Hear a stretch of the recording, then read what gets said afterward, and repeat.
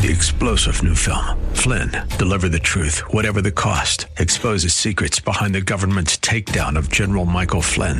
Flynn knew what the intel world had been up to. He ordered the first audit of the use of contractors. This set off alarm bells. He told the truth. He was the most dangerous person for Donald Trump to hire. They had to get rid of Flynn. Flynn, Deliver the Truth, Whatever the Cost. Available now. Watch it today. Go to salemnow.com. salemnow.com.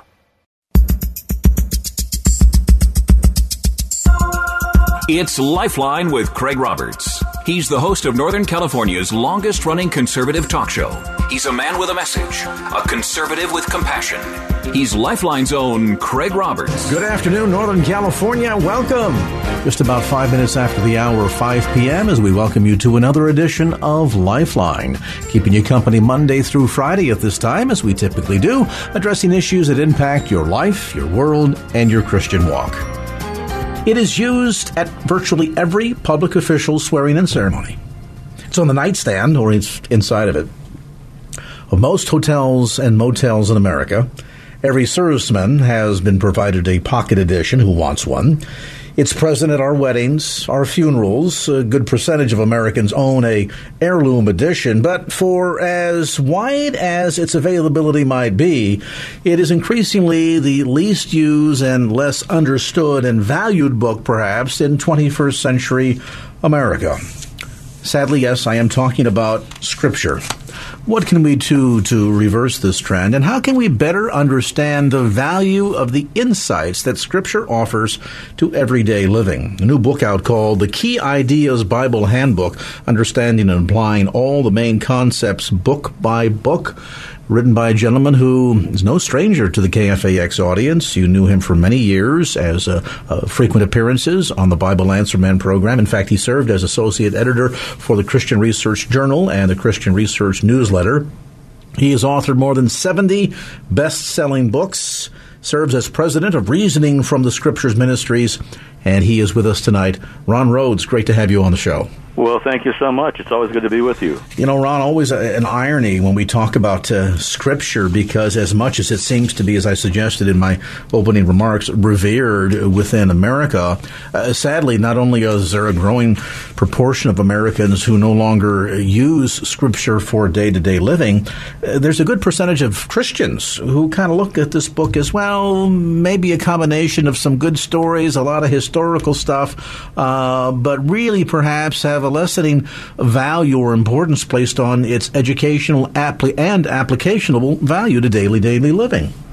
Well, I think you're right about that. I think that today, the thing that people are tending to do is to base their spirituality more on experience than on Scripture. It used to be that Christianity was considered a facts-based religion. In other words, it's based on the facts of the Bible. But it seems like the Bible has been issued out the back door, and experience and even mysticism has been brought in the front door. And so you're right. There are many Christians who just don't spend much time in Scripture. And in fact, one of the polls that I came across indicated not only that very few Christians are reading the Bible, but the few Christians that are basically do it during the sermon on Sunday morning. And, you know, some of those sermons are getting shorter and shorter these days. Could be 15 minutes, 20 minutes, maybe 25 minutes.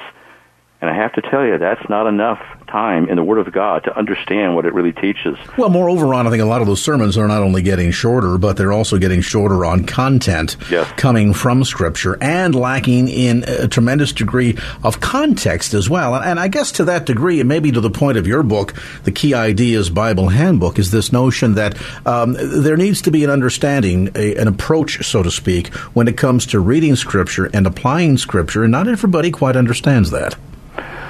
Well, I think you're right. You know, it's not just a matter of coming to an intellectual understanding of what the Bible teaches, but it's also supposed to touch the heart. It's supposed to be transformational. It's supposed to be life-changing.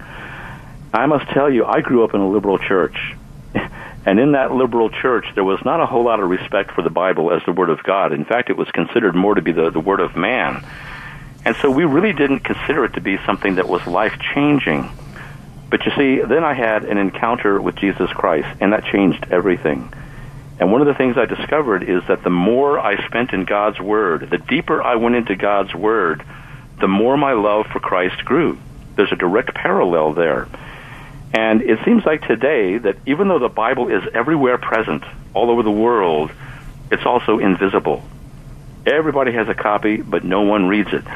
And one of the things I wanted to do with my new book was to show people how transformational this book really is, how applicational and life-changing it really is.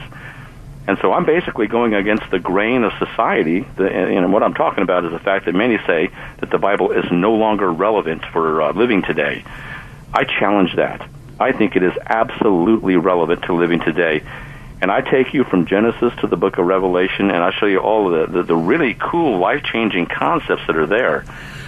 And so I'm excited about the book. And I have to be thoroughly candid with you, Ron. When I first got my hands on the book, I saw the title and I started counting, and I thought, well, son of a gun, all 39 of the Old Testament are there. Oh, all 66 are there. He's not kidding. And I while I offer that partially tongue in cheek, there's also, I think, this notion that some believe that, well, only portions of Scripture really apply to us today. Some certainly suggest that and might go as far as to say, well, why do we need the entirety of Scripture? Why not a Bible for today's Living Abridged edition? Well, that's a good question. And what I try to do in the book is to show people that it's not just the New Testament books. It's not just Old Testament books like Psalms and Proverbs, but rather it's every book in the Bible. This is what we call the whole counsel of God. And God himself told us that we need to understand the whole counsel of God.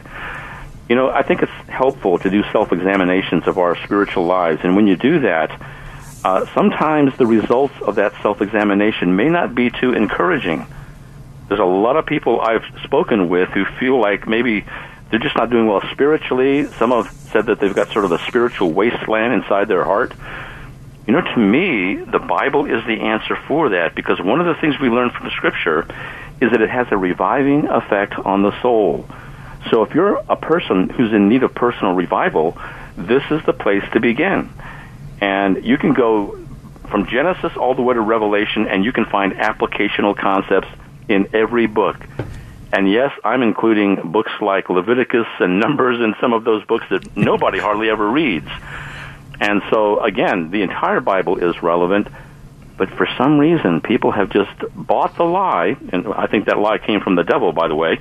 They've bought the lie that the Bible has no relevance for today. Well, and perhaps part of this, too, is the fact that we're sort of revealing this notion that we don't really know the true character of God, because if we did, we would understand that there's not much that happens that is accidental, that God, in fact, is very intentional. And when you think about all of the challenges down through the millennia that canon Scripture faced in getting to us today in the complete form that it's in, then I've got to believe that God was being very intentional in not only creating the account, but making the account available to us all these years later, from Genesis and the very opening passage to the final period in Revelation, and that the fact that the whole counsel, the totality of Scripture, is there at our disposal, and it's got to be for a reason.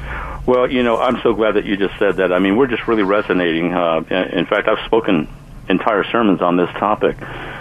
The reality is, it goes back even further. It's not just that God gave us revelation in the Bible, but God even created human language. When God made man, he gave man and woman human language, not only so that we could communicate with each other, but so that we could communicate with God and God could communicate with us.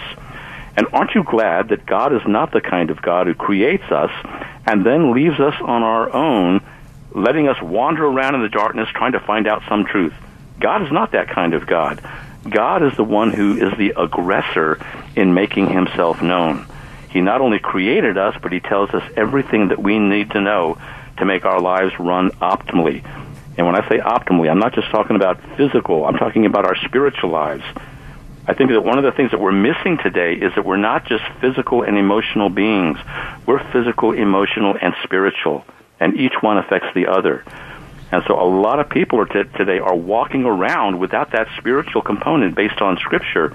And those who do have a spiritual component sometimes have a false spirituality, whether it's a false religion or a cult or some strange version or aberration even of Christianity. Well, now, wait a minute, Ron. Now, you're not suggesting then that if somebody, for example, takes Anthony Robbins' word or Deepak Chopra's word over God's, that there's something wrong with that? Well, I've actually sat under the teachings of some of those guys. I'm one of the researchers who actually goes to spend time with the people that I write about. So if I'm going to write about Deepak Chopra, for example, I'll go listen to his lectures in person. If I'm going to go write about psychics, and I've done that in my work of apologetics, I actually go to the New Age conventions and I watch them do their stuff. So that way I really know what I'm talking about here. But here's the thing. One of the things that we learned from the Bereans in Acts 17 is that we ought to test everything against Scripture. No matter who says what, even no matter what Ron Rhodes says, you test it against Scripture. And as the Apostle Paul put it in 1 Thessalonians 5, we ought to test all things, and we hold on to the good, but we reject the bad. So I'll listen to what anybody says. I'll even listen to what Deepak Chopra says, but I'm going to test his words against Scripture. And anything that violates Scripture, I'm going to turn away from, and that's not going to be a part of my spirituality. I think the passage is try or test the spirits and see if they be of God. With us today, one of America's most outstanding Christian apologists, certainly of our times, Ron Rhodes is with us. We're talking about his new book, The Key Ideas Bible Handbook, Understanding and Applying All the Main Concepts, book by book, newly published by Harvest House. And, of course, you'll find it at bookstores throughout the Bay Area. You can also order it online through Ron's website at ronrhodes.org. That's ronrhodes.org. A brief time out, back to more of our conversation with best-selling author and Christian apologist Ron Rhodes right after this.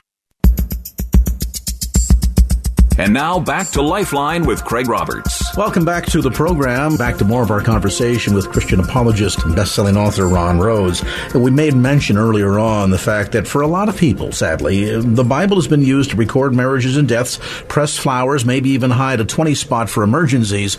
But as Ron is suggesting, it's not by accident that God has made Scripture not only available to us, but as complete as it is, so that there's more than just historical value to it. There's also educational and applicational value to it. And toward that end, Ron, let's dive a little bit deeper, because as tongue-in-cheek I mentioned earlier, sure enough, you didn't leave any of the books out. You've managed to extract and extrapolate from every single book of the Bible valuable lessons that are being taught that in fact do have a modern day application to every single believer.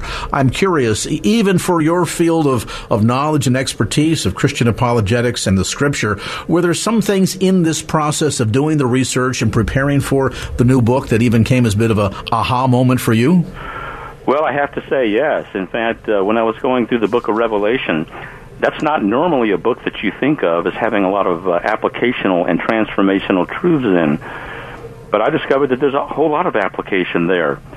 For example, when you look at chapters 2 and 3, which are the letters to the 7 churches in Asia Minor, there is just so much application there. For example, among the principles that I talk about are, just as God is gloriously enthroned in heaven, so he must be enthroned upon our hearts. Boy, that's a big one. Mm-hmm. Another one is this: take steps to avoid spiritual lethargy and spiritual blindness. That's dealing with the church at Laodicea. And, the whole point that I'm trying to make is that as you go through each book, whether it's the book of Revelation or some other book, there are some nuggets that you're going to find there that will absolutely change your life. And I must tell you that this all grew out of my own personal quiet times with the Lord. When I spent time in Scripture, what I would often do is just write little principles down in the margin of my Bible. And that was such a blessing to me. And so I just started to thinking, you know what, this is such a blessing to me. I wonder if this might also bless some other Christians out there. And I started to wonder whether this is something that might excite other Christians about the Word of God. And so that was my motivation in writing this book. Is there also some effort in this process, Ron? And I ask this question in all seriousness, particularly coming from a region like the San Francisco Bay Area, where we have the lowest per capita church attendance in the nation. And oftentimes when we talk about either the grander topic or larger topic of Christianity, or more specific to Scripture, both are often either seen as irrelevant or extreme. Well, that's true, and I think that's a growing trend. The latest polls indicate that that's a growing viewpoint among people in America and around the world.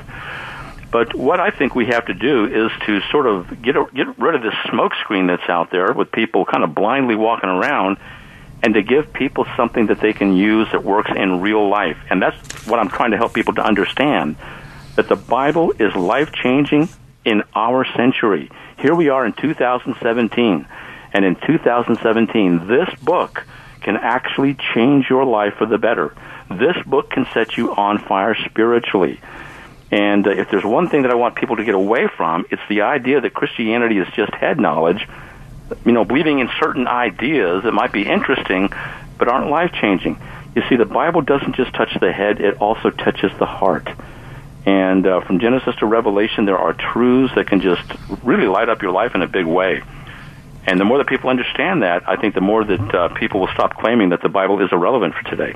Here's another question for you that I'm curious about. And folks in the audience that are either engineers or mechanics or work in the technical field will understand this, that typically for devices, it might be, in the radio industry, a broadcast transmitter, or in the automotive industry, your car, your truck. There are typically two manuals available.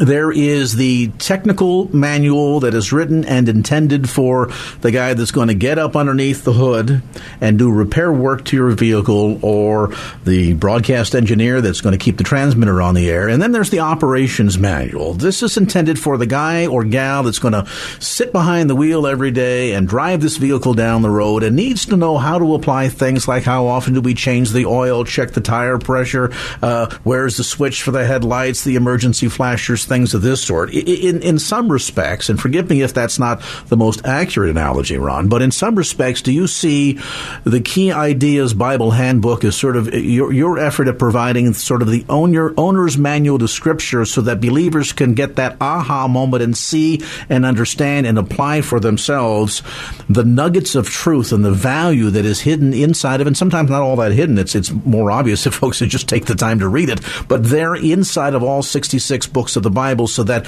we can extrapolate and then apply to our lives for daily application every aspect of these truths. Well, I think that's a helpful analogy, and I think there's a certain amount of truth to that. I think it's not only kind of like a operation manual that shows you how to operate your life, but it's also got some little nuggets in there for those who want to go deeper. I have all kinds of little outline boxes and quotes from people throughout church history that take people deeper.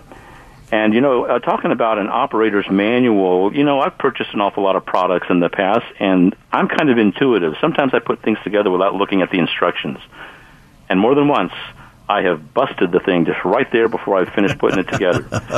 or like on Christmas morning where you got the bicycle put together, but you're not quite sure what the 10 extra screws and nuts are for. Oh, yeah, what are these screws for? They must be spares. That's always my excuse. But, the point that I'm making there is that in the same way, if you don't operate your life according to the owner's manual, which is the Bible, well, you know what? You can bust your life up pretty quick.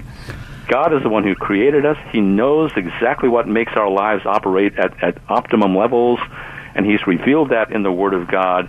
And if we choose to ignore the Word of God, then we're the ones that pay for it. So it's really in your own best interest to take this seriously. Well, and contrary to the misconception that I think some have, that either come from a disenfranchised sort of jaded approach, or others who have never been properly and fully instructed, the Bible is not intended to make our lives confusing, complicated, and more difficult. It's not intended to be a head buster, but rather intended to make life easier and smoother, and to allow us to, in every aspect of the phrase, get to know our Maker and our Savior in a deeper, richer, more personable way. And I think, to a great degree, the Key Ideas Bible Handbook goes a long way toward helping the reader understand more of that, and not just understand more of Scripture, but then be able to say, okay, not only do I understand this, but now I know where and how it applies specifically to my life. And in that regard, I guess this is not only a great book for young believers, but anybody who's really looking to go a little bit deeper. Well, exactly. It's not just for young believers, but for believers who have maybe been studying the Bible for such a long time that they've become top-heavy. And by top-heavy, I mean that their brains are full of knowledge, but maybe they're not doing so good spiritually. Well, this is the kind of book that can change that. And by the way, I have to watch out for that too, and I'm sure that you do as well. There's a lot of us that do so much studying of Scripture, and we get our minds so filled with the facts of the Bible that sometimes people have a tendency not to pay as much attention to their devotional lives. Now, this book is devotional and inspirational from beginning to end. Yes, there's a lot of theology in it, but that theology is inspirational and life-changing. Well, the other thing, too, Ron, I think, is that sometimes, and with no malice aforethought, I think sometimes we have been, and speaking for myself here, dismissive of certain aspects of Scripture. Not to say that we don't value it or recognize it as the inspired Word of God, but rather look at certain passages and say, well, all this genealogy stuff, I mean, maybe that helps if you're going to write a book or something, but do I really need to know that? Does it really apply to me? A Levitical law. I mean, my goodness, how deep can we quickly get lost in the book of Leviticus? And yet, as we said earlier, this is not just a historical document. This is educational and applicational. And so to the degree to which it can help to sort of rekindle that flame of passion for reading and applying God's Word, I think it's a great tool across the board, both for new believers as well as for the old folks like me. Well, I certainly appreciate you saying that, and my prayer is that this would be a life-changing tool for everyone who's listening today. And whether you're going through a genealogy or the book of Revelation or an epistle like the book of Galatians, all of it will touch your heart if you just take the chance and try it. And so the challenge is, are you going to be brave enough to try it? Are you going to get out there and take a look at the book and go through the Scriptures and let it change your life? You'll be better if you do. Well, and certainly the book makes the process a lot easier. So, with all the books that we review on this program and the number of guests that we come on, a lot of them, and Jarrell can attest to this, wind up over here in the bookcase or given away. This one's going home with me.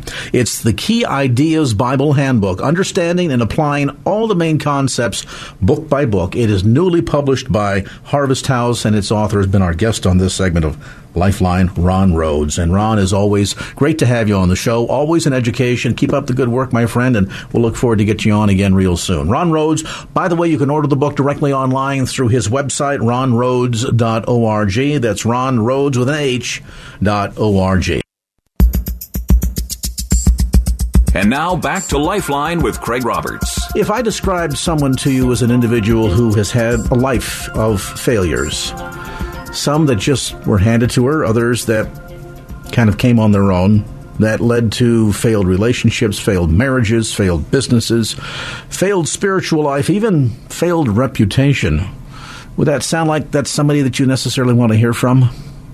Well, from the standpoint of learning how to not make mistakes, probably absolutely. And also from the notion that we serve a God who is not only a forgiving God, but a faithful God. A new book out by my guest tonight, someone whose name I think you will readily recognize. The book is called Full Circle, Coming Home to the Faithfulness of God. Its author, Athena Dean Holtz. And Athena, great to have you on the show. Thanks, Craig. Great to be with you today. Wow, there are listeners that may be familiar with your work, certainly many years as one of the co-founders and owner of Wine Press Publishing. You have been involved in a lot in the Christian world. And some people might say at this juncture in life, Athena, you have been through the ringer and then some. And some might say, Athena, with all that you have been through and the publicity that you've already received, not all of it necessarily, all of that welcoming down through the years, why seek more or why go public with your side of the story? Well, I think because God has worked so much redemption out of so much destruction that, I feel like there's a lot of people out there who've gone through absolute devastation like I did, maybe not to the extreme that I did, and have kind of been disappointed in God or felt like maybe God abandoned them or betrayed them. So, gosh, if my story of hope can encourage someone to not give up on God, to actually see and actually cause them to look back and see the times God was faithful, even when it seemed like, chaos. We need to know that our God is faithful. How would you describe this journey? It's marked by many highlights and what I would characterize as your quest to find and meet God. Along the way, you got involved with a couple of cults. Well, maybe 3, I guess we could include in there if we add to the list the number of years that you were involved in the quote-unquote Church of Scientology. I'm putting my air quotes up here; the listeners can't see. So a lot of your life on that spiritual journey, so to speak, some of it encouraged early on by your own grandmother, whom I understand was a Unity pastor. Exactly. So I had no foundation at all of a Christian nature. It was all very New Age. And, I could feel God wooing me as a young girl, but with no one to point me in the right direction. The counterfeits were everywhere. And I was easily drawn into them, looking for purpose. I'm the kind of person, I want to see justice. I want to be involved in a cause that's going to make a difference.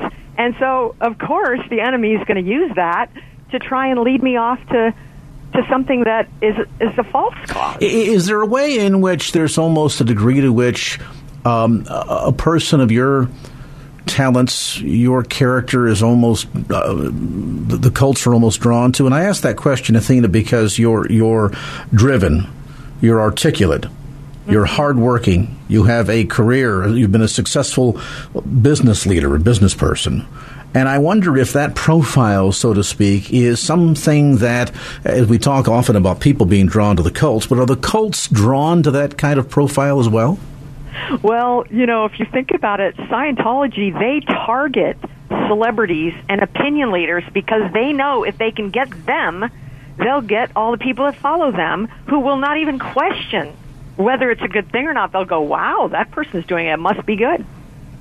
So, absolutely. That's a great question. How did you first get drawn into, in this spiritual journey of yours? We mentioned about your exposure to the Unity Church as a young girl visiting your grandmother down in Santa Monica, I think it was. But eventually you got involved in Scientology, and I would suggest not at a very casual level, in that you mentioned about celebrities. You worked for quite a while at the Celebrity Center in Los Angeles, and you eventually married a man who was part of the Sea Org.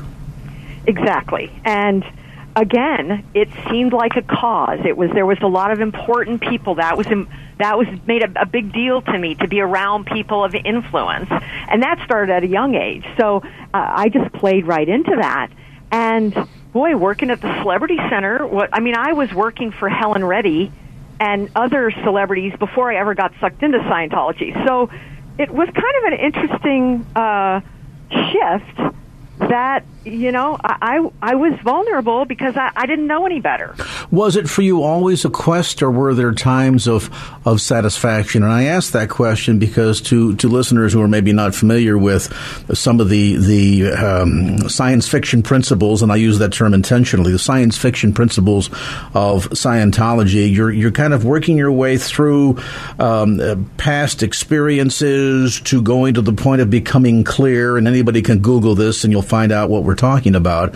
But it seems as if there's always the next level to get through. There's always one more thing that you're working on in an effort to try to achieve that sense of satisfaction. In Christianity, we might call it peace and joy. Was there ever a time within that experience for you, Athena, that you felt like, wow, I've really made it? Or was it constantly a effort to try and achieve the next thing in an effort to try and achieve a sense of satisfaction or fulfillment? Exactly. It was never enough. It was never, you never quite got there, and I think they set it up that way so they could just milk people for more money. I mean, really, that's the truth of it. So, yes, there was never any coming to a place of going, wow, this is what I was looking for, and I found it. Because it really didn't exist anyway. It was just L. Ron Hubbard's, thing he made up in his head to dupe people into, making them rich. You left Scientology, came back, left it again. In fact, I think it was about 3 cycles, wasn't there, all told? Yep. And the final one was when we actually found a book that was in a house we moved into that was written by Aleister Crowley. Bad dude. The guy who brought Satanism from Britain into the United States. I had no idea who he was. But I just, this had to be God. I just opened this book and went, what is this? And there was a whole page of content that I recognized from one of Hubbard's books where he claimed that was his content, which meant, oh, L. Ron Hubbard plagiarized this guy. And I didn't even realize how bad that really was. I just realized, wow, we've been duped.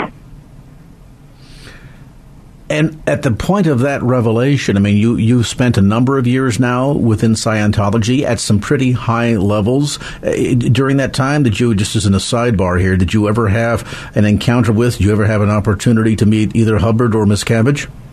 No. Hubbard was out in the desert, so I never met him. And Miscavige was kind of new. He wasn't in leadership at that time. This was the late 70s. And he wasn't really around at that point. But he was toward the end, towards the time we were getting ready to realize, what we'd gotten sucked into. He was coming on the scene, and it was obvious that there was some toxic leadership going on. Late 1970s, that was a turbulent time in Scientology vis-a-vis the infiltration of the FBI and IRS. And I think Hubbard's wife even went to jail for a time over all of that. Mm-hmm. Yep, and there wasn't they had people so intimidated into not speaking out against them. But now with the internet, it's a whole different story now. They can't continue to control people like they used to back then. Yeah, the irony is that there was a gentleman many, many years ago. I want to say his last name was Armstrong. He had been hired by Scientology to be the official biographer of L. Ron Hubbard. And, of course, as he began his research into the life of Hubbard, discovered just how many inaccuracies and holes there were, eventually left the church. And I recall, my goodness, this is more than 20, 25 years ago, their involvement in intimidating him to not do radio interviews because they didn't want all of this information going public. But I guess today that is the feather pillow torn open in the middle of the fan in the living room. You're never going to stuff all of those feathers back in again thanks to the internet. Exactly. And what's interesting is that all cults, they all do the same thing. They all try and bully those who are willing to speak out and speak the truth. They all do the same thing. They threaten legal. They create fake websites, news websites to smear the person's reputation. That's what the other cult did to me in the Christian world. So it's amazing to see the similarities and the parallels. Yeah, it's interesting if you go online and you Google for any of the Scientology videos. There's a couple of really crazy ones there's a lot of crazy ones, but with Tom Cruise in specific. And now Scientology has taken to purchasing ads that run ahead of the YouTube content. It's amazing. If you've just joined us, Athena Dean Holtz is with us today. She is coming full circle. That, by the way, is the title of her new book, Full Circle, Coming Home to the Faithfulness of God. We'll talk more about her life's journey and what brought her full circle as our conversation continues right after a quick look at traffic. And now back to Lifeline with Craig Roberts.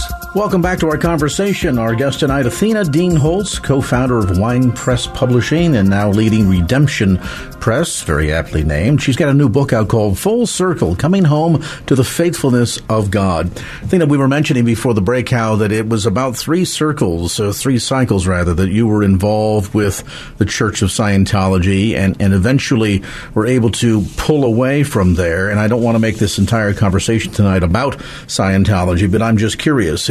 Given how challenging it can be for that to happen, and I think a lot of folks don't understand Scientology thoughts about SPs or suppressive persons and in many senses losing friends and even family when leaving Scientology. How difficult ultimately then was it for you to extract yourself from Scientology?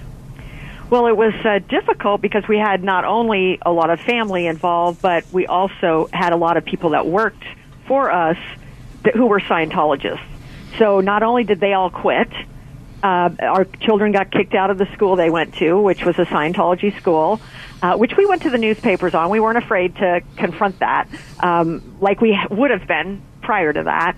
But, we had to just be willing to walk away from all the friendships that we had because, it was just it got to the place where, okay, we can't endorse a lie anymore. Now that we know this is a lie, we're done. We discussed the fact that in your formative years as a child, probably the closest you had to an association with organized religion was your grandmother, who was a Unity pastor down in Southern California. At what point did you in your life, Athena, begin to explore the claims of Christ? Well, I did not hear the gospel until I was 33 years old. So I had not heard it at all, never went to VBS or Awana or anything like that. And I actually was I was in an insurance and securities company, very successful. I was making big money doing that. But God had put me in a place where I was surrounded by Christians. And at that point in my life, I thought Christians were wimps. And I was pretty much a God hater. I don't need that. I'm successful. I'm making big money. Of course, all my relationships were a mess, but I thought I was doing just fine. So it was amazing how God put me in that place to where, and then worked the situation so that Chuck and I were on the edge of divorce. There's too much to go into it right now, what led up to that, but it was finally, okay, we're done. And he got saved, and I saw such a change in him that I just, not even realizing I was saying it, said, well, maybe we can put divorce on hold and try again. And God just began to do, my friend sent me a copy of Mere Christianity. I don't remember a thing that I read, but all I remember was that I knew I needed a Savior. As much as I think I had it all together, which was a total lie, that was what broke my heart. And so when I got saved, it was a major transformation at that point, at age 33, and away we went into full-time ministry way too soon, working for Point Man Ministries and working with Vietnam veterans and their family members, and that really set me up, I think, for the next deception that came along, because I really didn't have a strong foundation. And the irony, and some listeners that are not familiar, Athena, with your story will get a bit of a chuckle out of this, in that you got involved with a church based there in Washington State, whose title was Sound Doctrine, but whose teaching apparently was anything but. How did you, I was going to say come across the path, but I would maybe more aptly put, how did you fall into the snare of Tim Williams? Well, what's interesting was he was very clever about putting people that were under his influence in places of credibility. And his wife was helping with the Right to Publish conference at Wheaton College that was started by Moody Bible College. And that's where I met her. I used to speak and be on faculty at that conference every year. And she was helping the conference director. And so there was automatically a level of credibility that she never should have had, but she did. And she began to tell me, my husband's got this really edgy book, and, I just don't think the traditional publishers are spiritual enough to really understand where he's going. So it was just a total schmooze, really, that she flattered me into thinking, wow, we can perceive truth where others can't. That was it really, their whole thing, and I think cults do that anyway. They appeal to your pride. And there's enough of an element of truth in there to give it an air of legitimacy. Absolutely. And as you suggest, the Williamses surrounded themselves at the periphery with enough legitimate people, enough of a brush with legitimacy that would make even the casual observers say, well, this must be okay. You've just named inside of 5 seconds 2 major respected Christian universities in this country. Certainly there can't be anything wrong with that. And of course, as we all know, people that are really close to God, they are the ones for whom God has revealed his most intimate secrets. After all, wasn't it John on the Isle of Patmos that received the revelation? Wasn't it Paul who gave us 2/3 of the New Testament? My goodness! So it must have appealed at a certain level then to the flesh. Absolutely. And because I had no foundation, I didn't know the difference between Scripture in context and Scripture out of context. So here Tim Williams comes along, quotes Scripture every other sentence out of his mouth. He's quoting a Scripture to back up what he just said. Well, I didn't know that half the time they were out of context and didn't even apply. So to me, that intimidated me into thinking, wow, my first 13 years as a Christian was lame. It was like not even real Christianity, because this guy knows what real Christianity is because of all these scriptures he can spout, and all, it was just insidious, really, way of making people feel like we're not as spiritual as they are, and so they have the answer, and so we have to do whatever God tells us through them. And the notion that nobody else would publish ultimately what became his infamous book, Hating for Jesus. The fact that nobody else would publish it was seen as, well, this is a badge of honor here, because we're gonna tell a truth that nobody else is bold enough, faithful enough, or trusting of God enough to tell. Once that book went public and the firestorm of controversy began swelling around not only Williams, the Sound Doctrine, quote-unquote, church, Better Cult, the controversial book, and ultimately you as the publisher, at what point did you begin to think, this is coming off the rails here, maybe there's another story to this story that we're not aware of? I completely never came to that conclusion, because they had already sown into my thoughts, if anybody doesn't agree with this, they don't really love God. They're on the wide road headed for destruction. We are on the narrow road. We're obeying God. They don't really want God. They're an idolater. They need to repent. We need to stand against them and cut them off so that they will come to repentance. They had already poured all of that into me, so if anyone even looked at me cross-eyed about the title or the content, I would be indignant. It was crazy. And it's interesting to note the similarities between how all of that was handled by Williams in preparing, inoculating, we might even call it, against criticism in this situation, and how very shockingly or frighteningly similar that is to the methodology used by the Church of Scientology, the whole, suppressive person business and intimidating people, family members, lawsuits, all of that. Same thing. Well, if you don't believe, you don't embrace, then you're clearly a heretic, or you're just not open enough to the truth. Exactly. And so when I finally blew the whistle and walked away 12 years after losing everything to them, the lawsuit, the threats of lawsuits to anybody who would, share my side of the story, they got sued, they got threatened to be sued. Every writers' conference I ever went to got a letter saying, if you have her come back, we're going to sue you. I mean, they think they're above the law, just like Scientology. If you've just tuned in, we're visiting tonight with Athena Dean Holtz. Her book is called Full Circle, Coming Home to the Faithfulness of God. Now, if you've been listening to this since we began our conversation a half hour ago, you might be thinking, what a spiritual train wreck. And though the irony is that this, to one degree or another, is, Scripture tells us, but for the grace of God, right, that those having itching ears.